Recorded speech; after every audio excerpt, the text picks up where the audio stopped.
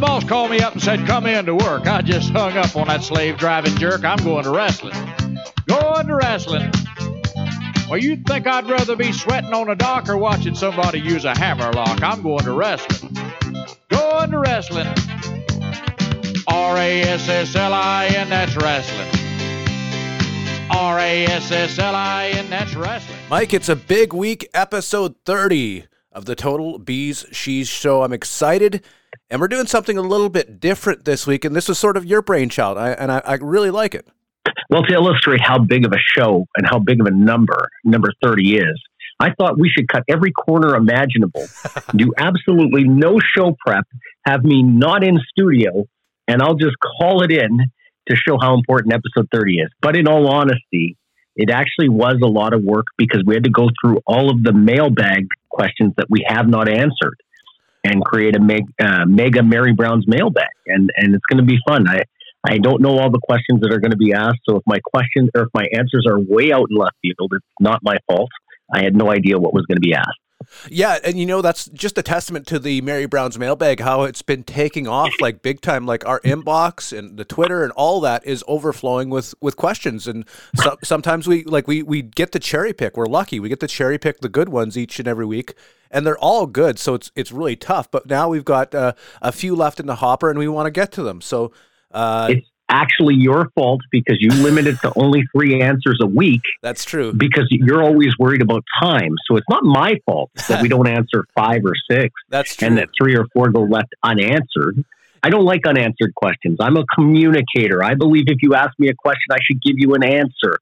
But sometimes that hasn't happened. So today we're going to do some catching up. All right, let's do this. It's time for the mega Mary Brown's mailbag. Mary Brown's Crave Delicious.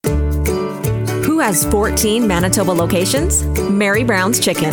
Who only uses Manitoba chicken? Mary Brown's Chicken. And who only uses Manitoba-grown potatoes hand-cut in-store?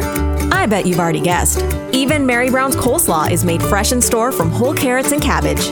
Download Mary Brown's app today and take advantage of money-saving deals and even a secret menu. You can order ahead to get your Mary Brown's faster. Mary Brown's Chicken. Crave delicious. Question 1 coming in from Ryan. This one coming in to our inbox, totalbsheez@gmail.com. Triple H has been in his role as head of WWE programming for a little over 3 months now. What kind of grade do you give him? Ooh, well, I have actually no foundation to offer a grade because it isn't me he's trying to impress. As a lapsed fan, he hasn't drawn me completely back in. But I would say WWE has been better. The guys are more motivated and inspired. The viewers are tuning in bigger numbers. And for all those reasons, I'd give them an A+. Now, if stock price is going up at the same rate, then yes, definitely A+. They're going into a key season. The Royal Rumble to WrestleMania season is the most important time.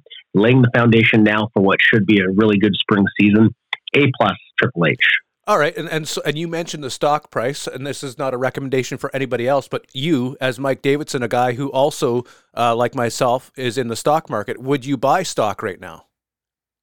Just you as an individual. WWE, yeah, I probably actually would. I haven't, but I would look at it. I'll tell you why. It's got a small dividend. It's held steady. I don't think it's ever gone below $47 American in the last 4 or 5 years. And it's gone as high as 90. And I think it's steady around the high 50s right now. It always goes up between Royal Rumble and WrestleMania. So it's a good time to buy and then sell in about 3 months.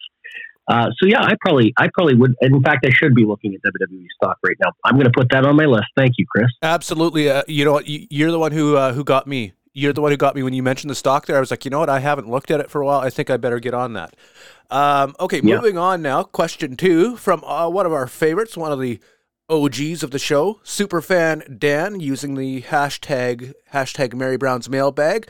WFX started and ended in 2010. Why didn't Mike start something else or even go to work for a place like PCW or CWE in the aftermath? Oh, great question. Well, I had burnt bridges with PCW around that time, so that's why I didn't go work there. And CWE and the owner of WFX, Jeff Dick, weren't on the best of terms, and I remained somewhat loyal to Jeff Dick for a period of time. So where I'm pretty happy with some of the work I did between 2011 and 2013.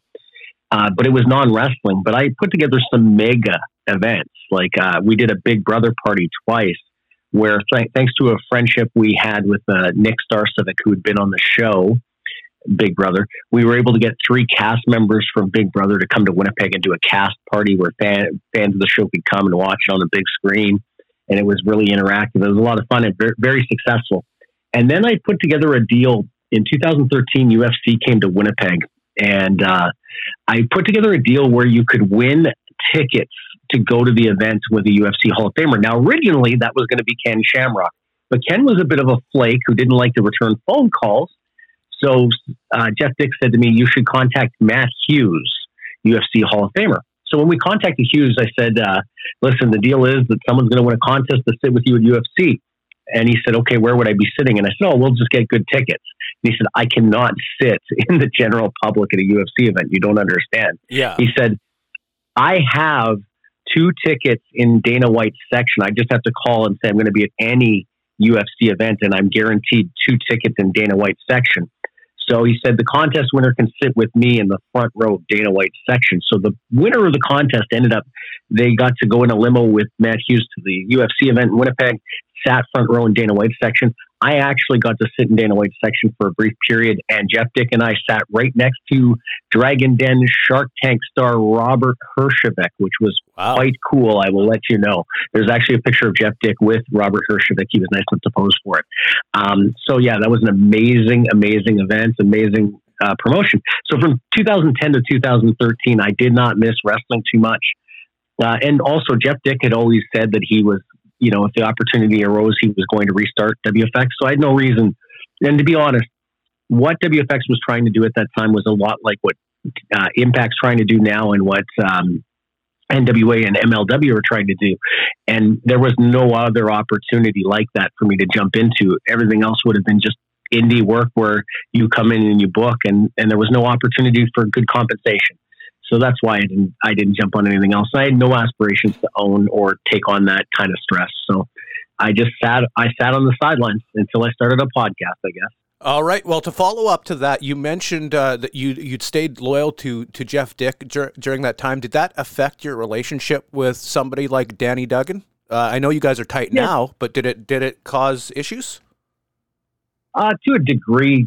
Danny and I have always been cool. Like, we can get on the phone, and as you saw last week on the show, episode 29, we laugh and joke around, and it's very, very natural chemistry. So there was a little bit of dissension because, him and Jeff were at war. They went to court and stuff like that. And I remained quietly loyal to Jeff. But no, Danny and I are still cool. Minor dissension, nothing too major. All right. Let's move on to number 3. This one came into our Instagram. You can send a question there as well. Total BeezSheez on Instagram. This one's from Bobby. What is your funniest or favorite Ernie Todd story? Oh, I knew it was coming. My funniest or favorite Ernie Todd. Okay, so I never liked Ernie Todd. I never had I can't think of one time where him and I got along at all, where I left going, oh, Ernie's not so bad. I was immature. He was a prick. He was old when he got around the business. He acted even older. He always was trying to assert his authority, or he was kind of a bully to me because I was a teenager, quite honestly. Right. I would say my favorite is anytime that fucker fell flat in his ass, and please beep that Beezer fell flat in his ass. And my favorite is actually, we were amateur shooting in a training ring. And basically the deal was you got down, you grappled, and if you could get the guy down, you won, and you continued to the next guy. And Ernie saw this, and of course he fancied himself a bit of a tough guy and a shooter. And this young referee, I think his name was Jason Yacomo, was winning. He was beating people. I think he'd beaten Royce. I think he held on for 3 in a row. So Ernie's like, oh, I'll get in there. And he gets in there, and he did say, just careful, don't touch the neck. He did say this. I did hear him say it. But after Yacomo put him down, Ernie said, no, I'm not down. And then everyone's like, yeah, Ernie, you were down. So then Ernie immediately says, I told him, don't touch the feasing neck. I told him. Well, he didn't listen. And then Ernie started like throwing chairs and he was furious. because he claimed that Jason went after his neck, but Jason didn't. Jason just beat him cleanly, and Ernie's ego couldn't take it. So my favorite story is Ernie falling flat in his ass and looking like an absolute moron in front of the crew. That is a great one. That's a great memory. And I've got no follow-ups to that one this time. This one's coming in from a fan of the show, Travis, and he's a friend of mine. So he actually texted this question to me. Does Mike get... Sorry, go ahead. Wow, we're on rapid fire today. We're going to have a 15-minute episode if I'm not careful. Oh, it's okay. It's okay, buddy. I got some follow-ups. So does Mike get any perks for working for the Bombers, like tickets to the Grey Cup? Okay, so I misunderstood. Okay, I understand the question. Do I get perks? Yes, I absolutely do. So last year I got selected to go to Grey Cup 2021 in Hamilton. With that, I got 7 days worth of clothing that was official Bomber sideline gear, which was very valuable. I got a Grey Cup commemorative flapper hat, which is like a toque. It's very warm. I got a lot of meals covered. I got so many great little perks. For working for the Bombers every day, you get a great discounts on merchandise. I get tickets to games that I often piece off to some of my good friends. I'm not allowed to sell them. I'm not allowed to and I obviously can't use them personally because I'm at the game. But you know what the biggest perk is the people I've met. Leonard Asper I met at a Bomber game. I met Chris Cuthbert, who's the best hockey play-by-play and was the best CFL play-by-play guy in the world. I've met, who else have I met that was kind of famous? John Huffnagel, like CFL personnel that are pretty neat. Wally Buono. Gary Lawless and I were initially he works for the Las Vegas Golden Knights now. Him and I were initially enemies. Now we're kind of cool, which is really a neat story that I could go into another time. Working Bomber games has been a tremendous, I love it. It's part of why I don't have the great ambition to promote wrestling shows, is because my career as a wrestling promoter and producer and being involved with wrestling, that set the tone for me to do events like the Big Brother parties and UFC. And then when I got on with the Bombers and working backstage before at Canada Life Center at concerts like Brad Paisley, I was never starstruck, even though I was starstruck. Like in my mind, I was like, oh my God, that's Brad Paisley. But I knew not to sell. So wrestling kind of set the foundation for me to have the opportunities I've had. Before that, I was a TV sports anchor briefly. But wrestling really, it's such a hodgepodge of personalities, and you meet so many different people, personality types in wrestling.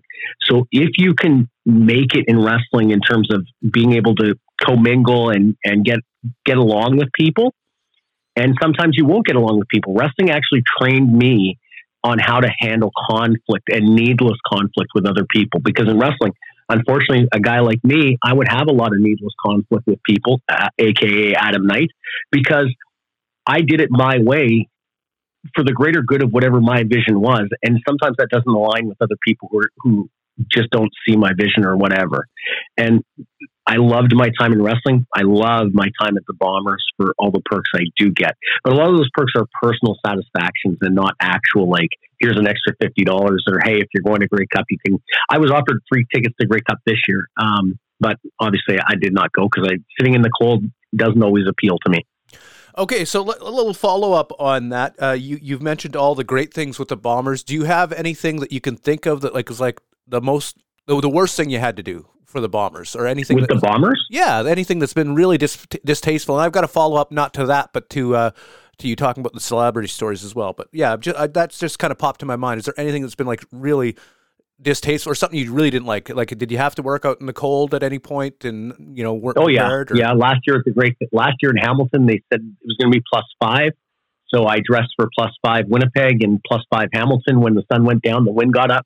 It's a very wet wind. I was free. I almost froze to death, but I wouldn't let anybody know I was cold. That stadium's right by the water, is it not? I don't know. I think so. Yeah. I wasn't sitting there looking at a map going, okay, this big Great Lake is going to cause this wind that's going to make me freeze. But there were guys on the sidelines in shorts, and the players certainly weren't dressed any warmer than I was. Sure. But I was cold as heck. No, there hasn't been anything that I've ever had to do that I was like, oh, this is crap. Like the work I do there, even like the event prep stuff, which is physical manual labor, is stuff that I actually totally enjoy doing. So no, on a whole, I love it. Sometimes you deal with personalities that you kind of have to work on to try to understand where they're coming from. But for the most part, it's 99% positive. Okay, so you mentioned that you've had an opportunity in your life to be around a fair amount of, I guess, for lack of a better term, famous people, backstage at different things like that. And you mentioned that you try to no sell, just your own like fandom. Is there ever been a time where you just couldn't contain it? Because being from the broadcast industry myself, that was always a tenet. Like you no sell, you treat them like a normal person. But has your face ever told a story, for example? Yeah. So in 2017, I broke my foot. I had a avulsion fracture of whatever the bone is on the outside of my ankle, and I twisted it and it broke. It fractured, and I didn't know it was fractured because it happened 2 hours before I was to get to work at Canada Life Center. It happened, and I was walking with a terrible limp, and it was backstage at a Brad Paisley concert. And so the building was pretty quiet during the day, and I didn't know if he was in the building or not. You never really can tell because they're sometimes on a tour bus or sometimes they're in a dressing room. Sometimes they're not even in the building. And all of a sudden I see him he had a handler, and that handler was taking him to go do an interview. And so he walked literally 4 feet away from me, and he stopped and he said, "That's a hell of a limp you have there." And I was like, "Thanks, Tips," but I didn't say that. I was like, yeah, I don't know. I think I twisted my ankle pretty bad, but don't worry. I'm fine. And he was like, "Okay." And he just kept going, right? And I was like, he's probably thinking, because my job is to provide a layer of protection for his tour bus, right? Right. So he's probably thinking to himself, what is that guy with that terrible lip going to do to protect me if all hell breaks loose? So, that was the one time where I was like, I kept the conversation short. I didn't like, "Oh, Brad, I'm such a big fan." I was actually, that day, I was backstage and I saw a Something to Wrestle With Bruce Pritchard shirt backstage from one of the traveling stagehands, like roadies. And I was actually more starstruck by that because I thought that was that cool. But yeah, no, it's pretty easy. I have turned down an assignment once. I was going to be working backstage at Tim McGraw and Faith Hill. And I actually at the time was very, very like the biggest Tim McGraw fan. So I was like, "Listen, I don't think I could work that one." And my boss said, "Why?" And I said, "Because to be very honest, if Tim McGraw comes up and says hi to me, I can't promise I won't hump his leg." Another time I remember I was working a metal detector at a NHL game, and my job was to put all the visiting teams through the metal detector so they could go to the locker room. And it was like 7:15 in the morning, and I'm half asleep.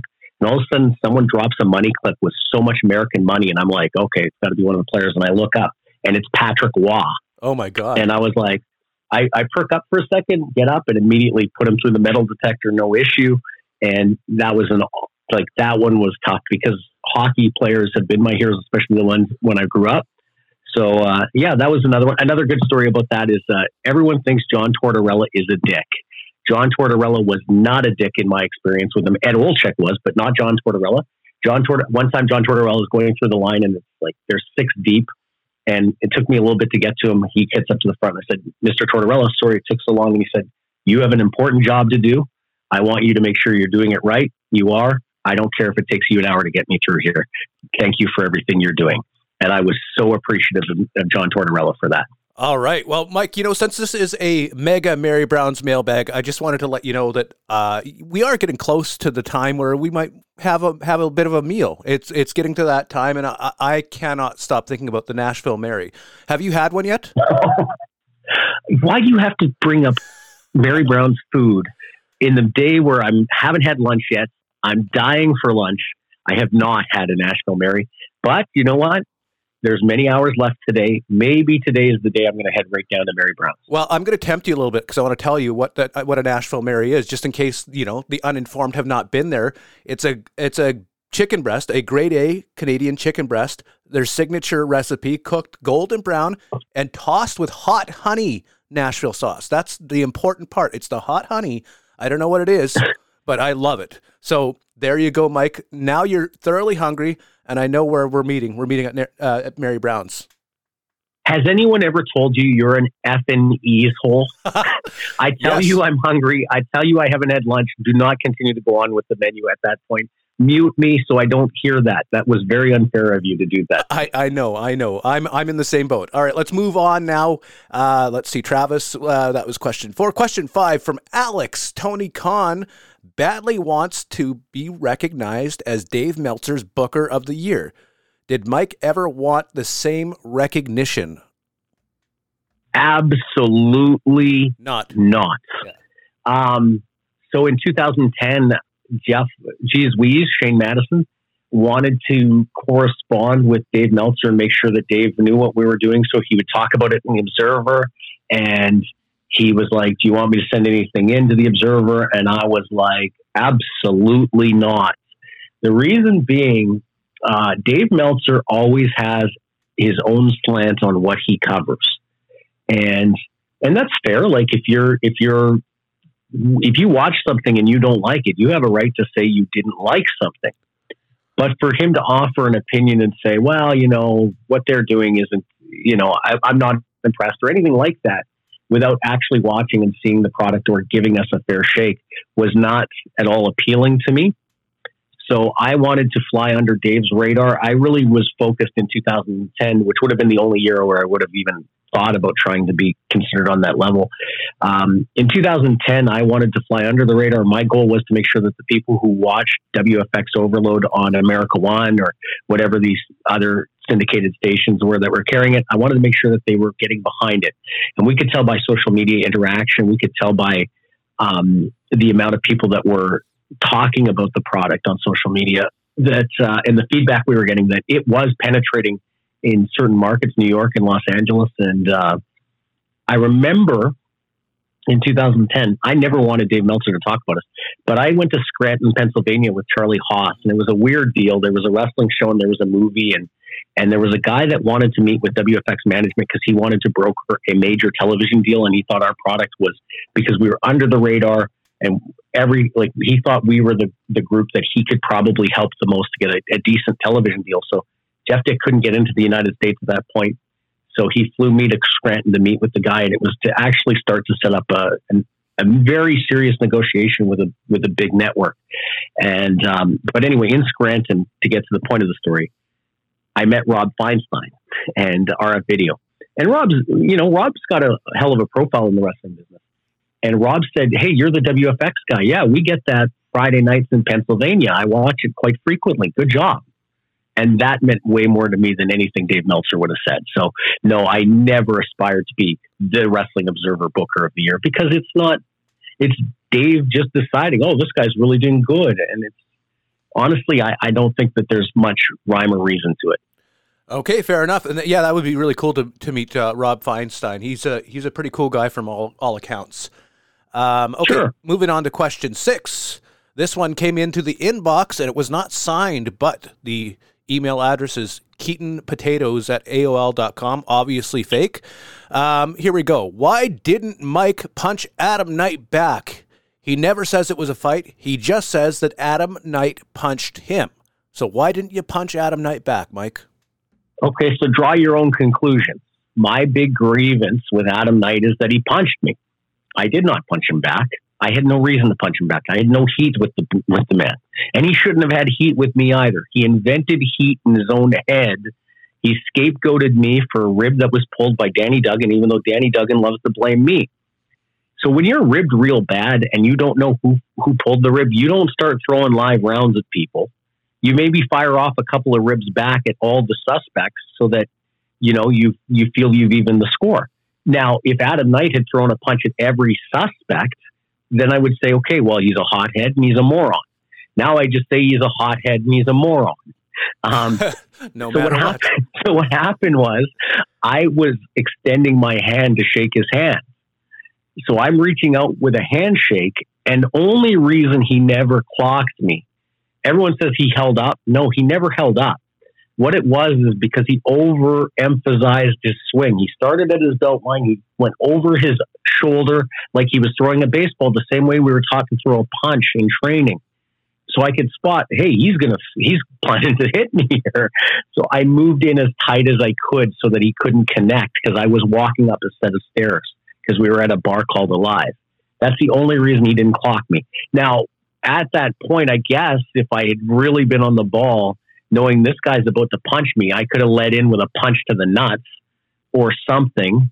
But in the end, nobody really, I haven't elaborated on this story. The bar had it on surveillance camera.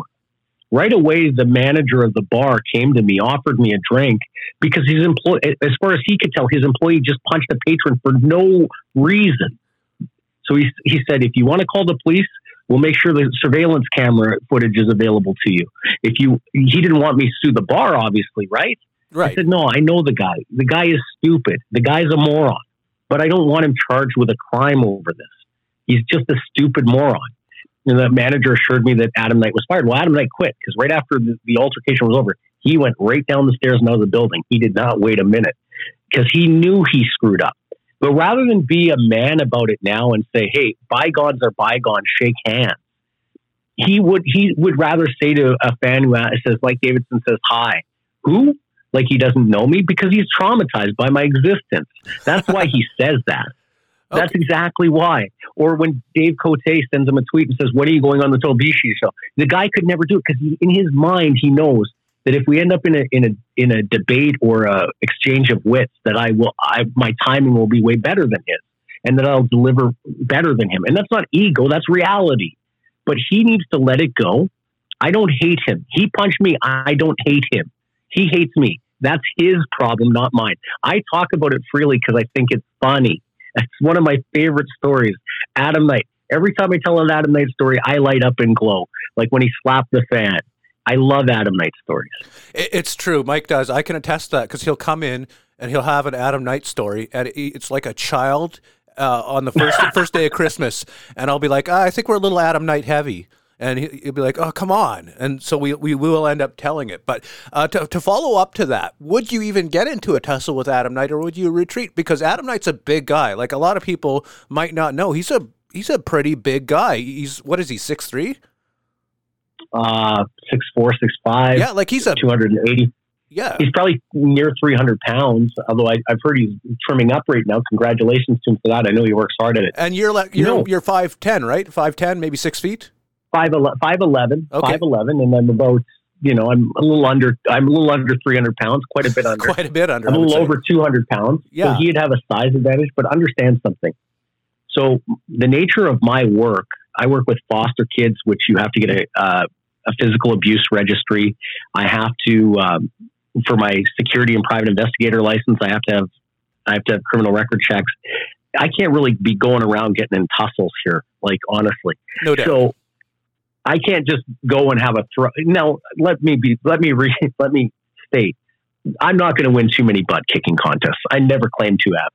But it also would be reckless for me to get into a shoot, because I could, if I get charged with a crime, I could lose all my jobs. Yeah. So no, I'm not going to get in a shoot with Adam Knight. If Adam Knight is hoping to shoot with Mike Davidson, you're barking up the wrong tree. Now, if Adam Knight thinks, oh, I'm gonna throw at Mike Davidson and I'm gonna maul him like a pit bull, guess what, Adam Knight? In my current state of having to worry about my work and everything else in my career, I probably would have the cops called if you jump me or punch me when I have absolutely no willingness to fight you.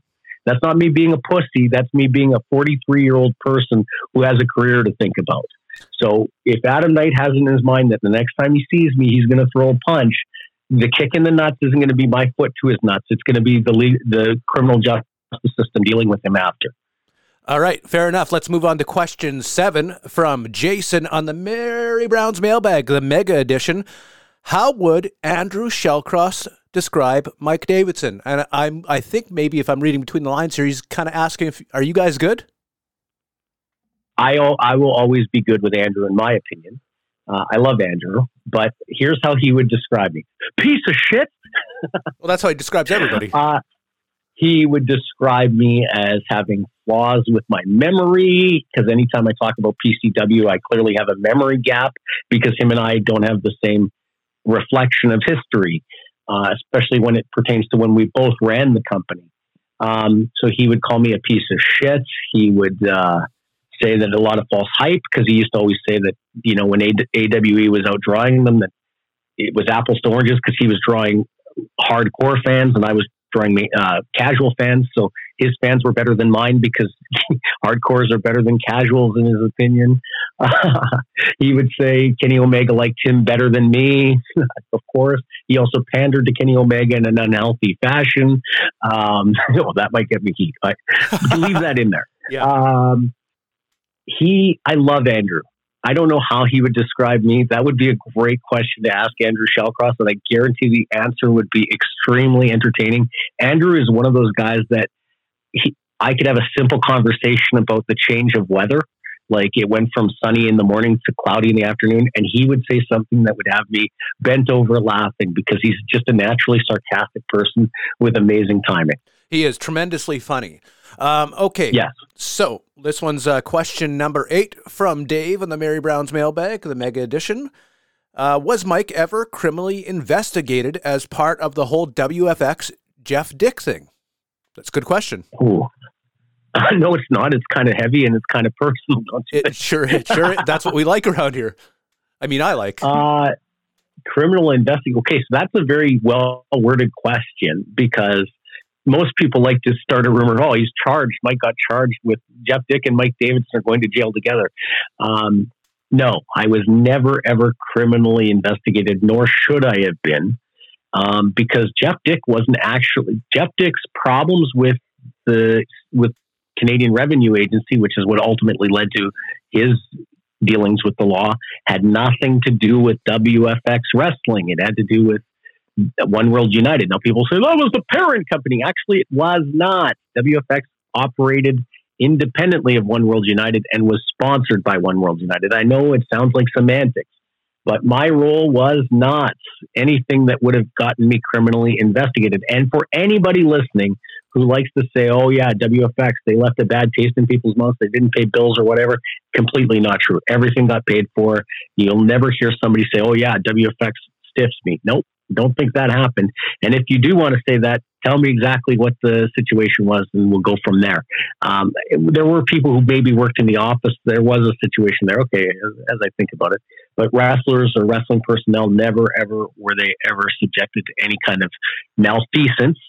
And I was never, I think I talked to Canadian Revenue Agency once, and it was over the phone, and it was not a questioning. It was, they wanted clarity on something. And it might have even been about my personal finances, although I think it had to do with my employment with Jeff Dick at that time.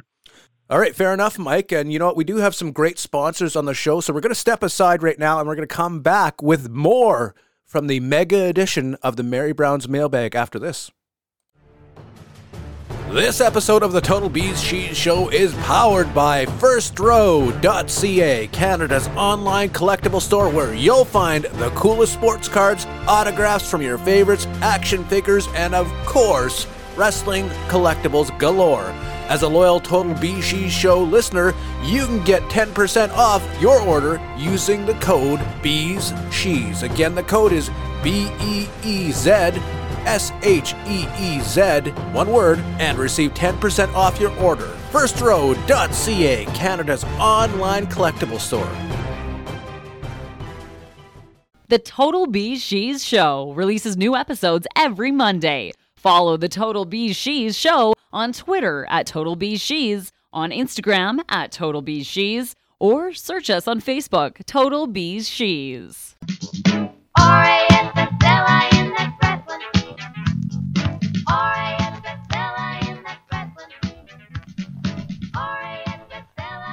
All right, Mike, it's time for the final 2 questions from the Mary Brown's Mega Mailbag, and you could always get at us on Twitter at Total BeezSheez, on Instagram at Total BeezSheez. Of course, we've got our inbox open, and on Twitter, use the hashtag Mary Brown's Mailbag, and add us while you're at it too.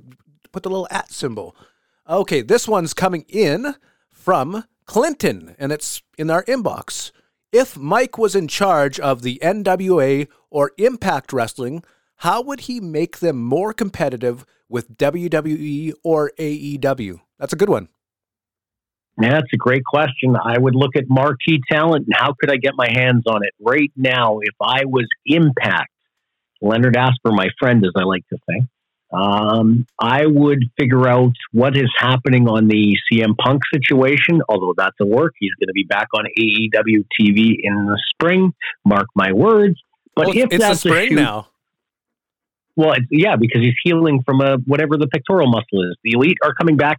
They're back on the pay-per-view, and they're back now. And trust me, you watch. CM Punk's coming back. But back to my point. If CM Punk is done, and if they do release him, which is not going to happen, but let's play the if game. If I was Leonard Asper, I would figure out a compensation package that would be viable to get CM Punk to do 4 matches a year, of which it does not matter who he wrestles or what the storyline is. He has to do promos on TV, and you do it the old Hulk Hogan way, where Hulk Hogan talks about stuff on TV and wrestles matches on house shows. In this case, it would be CM Punk talks about it on TV and then wrestles on the pay-per-view. Keep it simple. Don't keep it a formula, but that's what I would do. I would look at who the marquee talent is that I could get, and I would build 4 events in 2023 around that talent. There isn't that many huge names. Batista's not going to go to Impact Wrestling. No. Neither would The Rock. So there's a lot that you can cross off, right? But CM Punk, to me, seems almost viable when he leaves, if he's not leaving, but if he didn't work for AEW again, he's likely not going to WWE, and he may still have a thirst to either make a lot of money or wrestle whatever he wants to do, have his kind of fun, make it simple for him so he doesn't get hot and go on and cut promos about the way you run your ship, and just do that and let him turn his appearances into business. NWA is hopeless at this point. I hate to say that. 2 years ago when they launched NWA Power, I believed that they were going to get a TV deal, and I believed that they were primed and ready to grow. They've pissed that away, and that has nothing to do with Aldous leaving, or has nothing to do with them putting Tyrese over, or whatever his name is. They did not grow when they were primed to grow. It's unfortunate. It's not a slight on Billy Corgan, but they've lost their momentum and likely will not get it back. Other things Impact could do, in my opinion, is they need to identify ways that they can run shows on weekends where they can draw 1,000 to 1,500 fans. I believe Winnipeg's a viable market for that. I also think that Edmonton and Calgary could be viable markets for that. I think that Toronto and Windsor could be viable markets for that. Quebec could be viable markets for that in Canada. I think that places in the States where they know where their TV is strongest because they own the TV network that they are carried on. Figure it out, start running more shows, and therefore your talent can either make more money or the company can leverage more return on the money that they're investing in their talent. And then they can take some of the revenue and invest it in getting better talent. They have good talent. They have good production. Impact is the number 3 brand. It can't compete with Tony Khan right now because Tony Khan has an endless supply of money and he's not motivated by the balance sheet. He's actually motivated by his personal vanity of running a wrestling company. So you can't compete with that. So you just have to continue to let Tony Khan make mistakes. He made plenty of them in 2022. I think he's going to continue to make more of them in 2023. Eventually, Tony Khan might alienate Kenny Omega, and then that would make Kenny Omega the biggest free agent in the world, although he would likely go to WWE. Another thing, you have Access. You have the Fight Network, Access AXS, the TV network in the States. If I was Impact, I would be using those assets to leverage a deal with New Japan. New Japan used to be on Access. It was a good deal for New Japan. I would be leveraging my television network to get a deal where New Japan provides you with some international talent and also works closely with Impact to help them with their pay-per-views and things like that. That's what I would be doing if I was in charge of Impact. But I do know with Scott D'Amore there, he's thought of all of these ideas. He's probably done his due diligence and the homework. He knows better than I do. Okay, and to speak to what you mentioned before about the NWA being hopeless, yeah, I think they've gotten to that point, and I do put it on Billy Corgan. I love Billy Corgan. I love his music, and I really like the way he was booking NWA initially. But their biggest problem, in my opinion, is they're trying to hang with the cool kids now, and they're not dancing with the ones that brought them to the show. So they're bringing in this talent, and they're trying to put on what is a little bit of a AEW, WWE light, and it's not working anymore. It's not an alternative. And that's just my opinion on it. Yeah, when they launched NWA Power, they had an alternative feel. It was a throwback to studio wrestling, and they seemed to be using better talent. Like they were using the Rock and Roll Express. And I remember talking to my buddy Good Time Gordon. He said, "Yeah, my dad's been watching NWA Power. He loves it." Yeah, they were getting the older generation fan what they need, and all they needed to do, honestly, is go back to the cookie cutter formula of the 1980s. You know, I saw a picture of the Road Warriors the other day, Legion of Doom, and it had them coming up from a subway station on the stairs. Right. And I thought, there is no wrestler or wrestling character that is cool like the Road Warriors were in the 80s. And that's asking a lot to even be able to pull that off. But nobody's even aspiring to be the Road Warriors of the 1980s. No one's trying to be the Ultimate Warrior of 1990. No one's trying to be Sting of the early 90s, or, you know, whenever that stopped being cool to paint up your face and be that cool superhero, nobody's trying it, and somebody needs to retro it right now, bring it out, and a company needs to push the hell out of the guy that does it. Okay, and you know, just to build on that a little bit, I was talking with Travis, friend of the show, about the NWA and about just old time wrestling in general. And I said to him, and this was about Jim Cornette, because we were talking a little bit about him. But he said, you know, what's your take on him? And I said, you know, Jim Cornette, I think he's absolutely right when it comes to booking, but he's wrong about talent. So, in my opinion, the NWA could, like you said, go back to the old style booking, update the concepts a little bit, but keep it, you know, blood feuds and, you know, the stuff that made wrestling great. I think they could do that, but I think they're too far gone. Or, well, this is another question: could you turn around NWA? What would you do to turn them around? What would I do if I was taking over the NWA? I'd go back to member promotions all over North America, and I'd use that to feed me talent. So I would immediately start the membership system again, right? With Billy Corgan calling the shots, and they're basically buying a license to be part of the NWA as opposed to a membership territory like a franchise. And I would be investing the money, the revenue I got from that, I'd be using to keep a guy like Nick Aldis to be my traveling world champion. They need if NWA is going to be successful, they need a world champion that people go, hey, that's impressive. Matt Cardona might have been that guy. I liked Trevor Murdoch, but I also liked Trevor Murdoch if he was losing the belt back to Nick Aldis.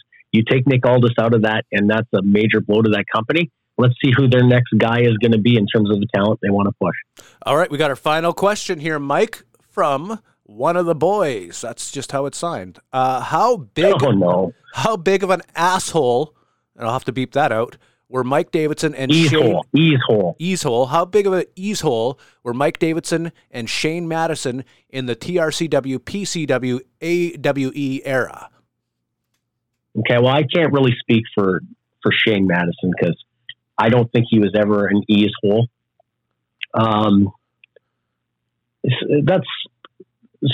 had times where I was a complete douche, and I've admitted that.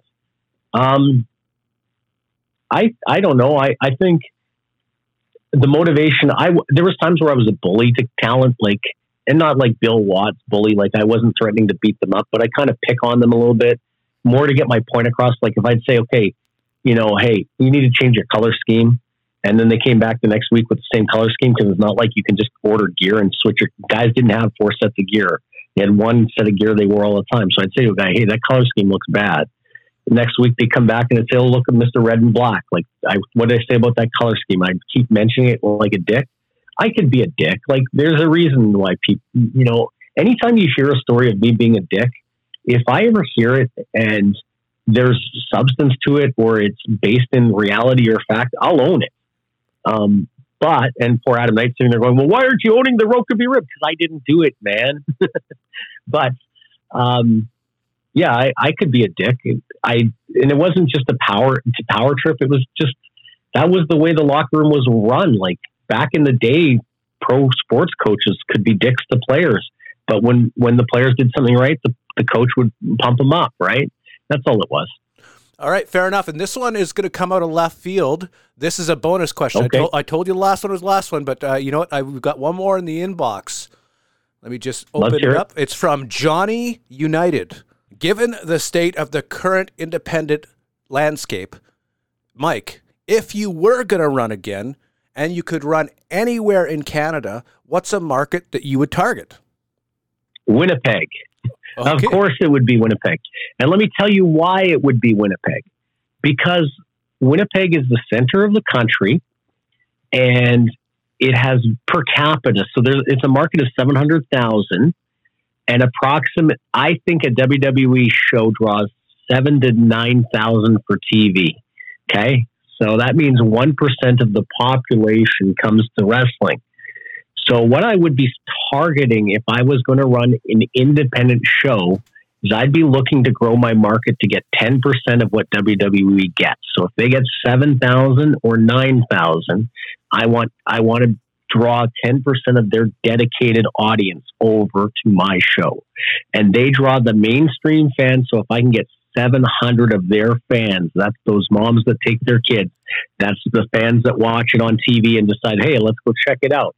I want 10% of those fans, and then I want the dedicated fans that I can grow through the appeal of the talent I use to get up to 900,000 fans. I don't know that 1,000 fans in independent wrestling is realistic. A lot of venues hold 250. So how the hell would they ever draw 1,000 if they could? But that would be the goal, is to look at a market that WWE draws fairly well in and try to draw 10% of what they can draw. That's always been the formula. Back in AWE, when we were drawing close to 1,000 people, WWE wasn't drawing 10,000 at the Canada Life Center. They were drawing like 5,000 or 6,000. So we were drawing maybe 20% of their market at that point. It's all in. You got to have a strong marketing plan, a strategy. You got to know exactly how you're going to position your marketing, and what you're actually competing with when you run independent wrestling isn't wrestling. It's the local baseball team. It's the local football, the CFL football team. It's the NHL team. It's the AHL team. It's the WHL team. It's the movie theater. It's anything that makes people leave their house for entertainment you're competing with. That's what you're trying to do. You're trying to get them to alter their spend from the movie theater, from the bowling alley, from the whatever, and you're trying to get them to bring it to your show. You're a live event. There's interaction. What you have to figure out, to be successful as an independent promoter, is you have to figure out how to get the 14-year-old fans that are at home, the 12-year-old fans that are at home, the 9-year-old fans that are at home. You got to get them to find out about your product, and then you got to get them to nag their parents to take them. And it's not even dad that's going to take them. In most cases, it's always going to be moms. Market hard to moms. They're the ones that are going to make the choice. Oh, I can take Junior and his little buddy Sammy to the show for it's cost me $35 for a night out. I'm going to do that because I think they'll like it. Those moms are always wondering, what can I do with little Junior that he's going to like on a Friday night for 2 hours that he's going to talk about all day Saturday? I know it to be true. That's what you have to market. You have to figure out those moms and get them to make their buying decision on your product. And I would pick Winnipeg. It's the market I know. I love what Justin does in Edmonton, Harlan Abbott. I like what's happening in BC. I've talked with Dave Cote a lot about the Saskatchewan market. We've talked about it on the show. Toronto's a strong market. Danny Duggan knows all about which markets in Canada are good. There's underserviced markets in northern Alberta like Grand Prairie and Fort McMurray, Prince George in BC, Prince Albert in Saskatchewan. Those markets could be viable. But if you're building your company and you need your strongest market, I would think Winnipeg is the perfect market to build from. There's always been a saying in marketing that if you can make it in Winnipeg, you can make it anywhere. That's why McDonald's used to test market a lot of products in Winnipeg. 7-Eleven is the Slurpee capital, even though Winnipeg is one of the coldest cities in the world. But our Slurpees sell like crazy. if you can make it in Winnipeg, you can make it anywhere. You just have to be creative, and you got to be consistent and aggressive on how you're going to make it.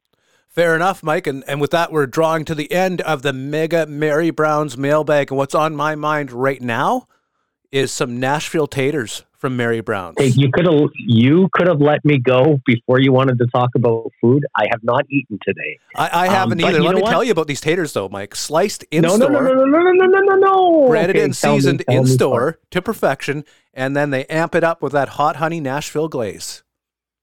Okay. So I'm now going to be hanging up the phone after Glenn goes and starts to play us out. I'm going to be hanging up the phone, and I am going to be going to Mary Brown's, and I'll let you know what I had next week. All right, I'll meet you at Mary Brown's. I'll buy you a chicken sandwich, and with that, Glenn Goza is playing us out. Well, the boss called me up and said, come in to work. I just hung up on that slave-driving jerk. I'm going to wrestling. Going to wrestling. Well, you'd think I'd rather be sweating on a dock or watching somebody use a hammerlock. I'm going to wrestling. Going to wrestling. R-A-S-S-L-I-N, that's wrestling. R-A-S-S-L-I-N, that's wrestling. Well, I love to watch the missing link bang his head on a corner post and the rumper bumper butt delivered by the Iceman. The Freebirds, Roberts, Hayes, and Gardy, but what I like the most is Kerry delivering the iron claw as only the Von Erichs can.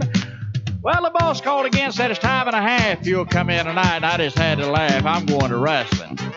Going to wrestling. R-A-S-S-L-I-N, that's wrestling. R-A-S-S-L-I-N, that's wrestling.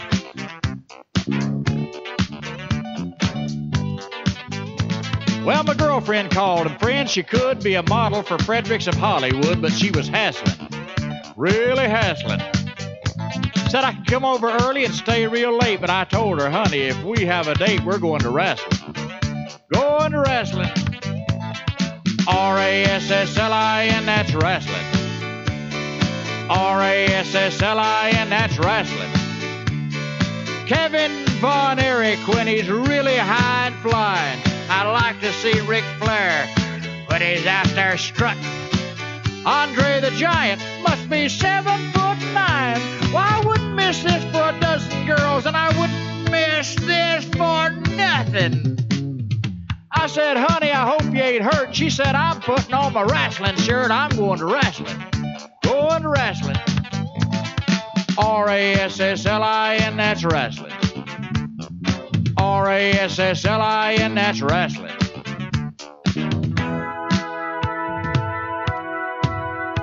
Well, last night I dreamed my life was over. There was golden streets and fields of clover, and the lights, they were dazzling.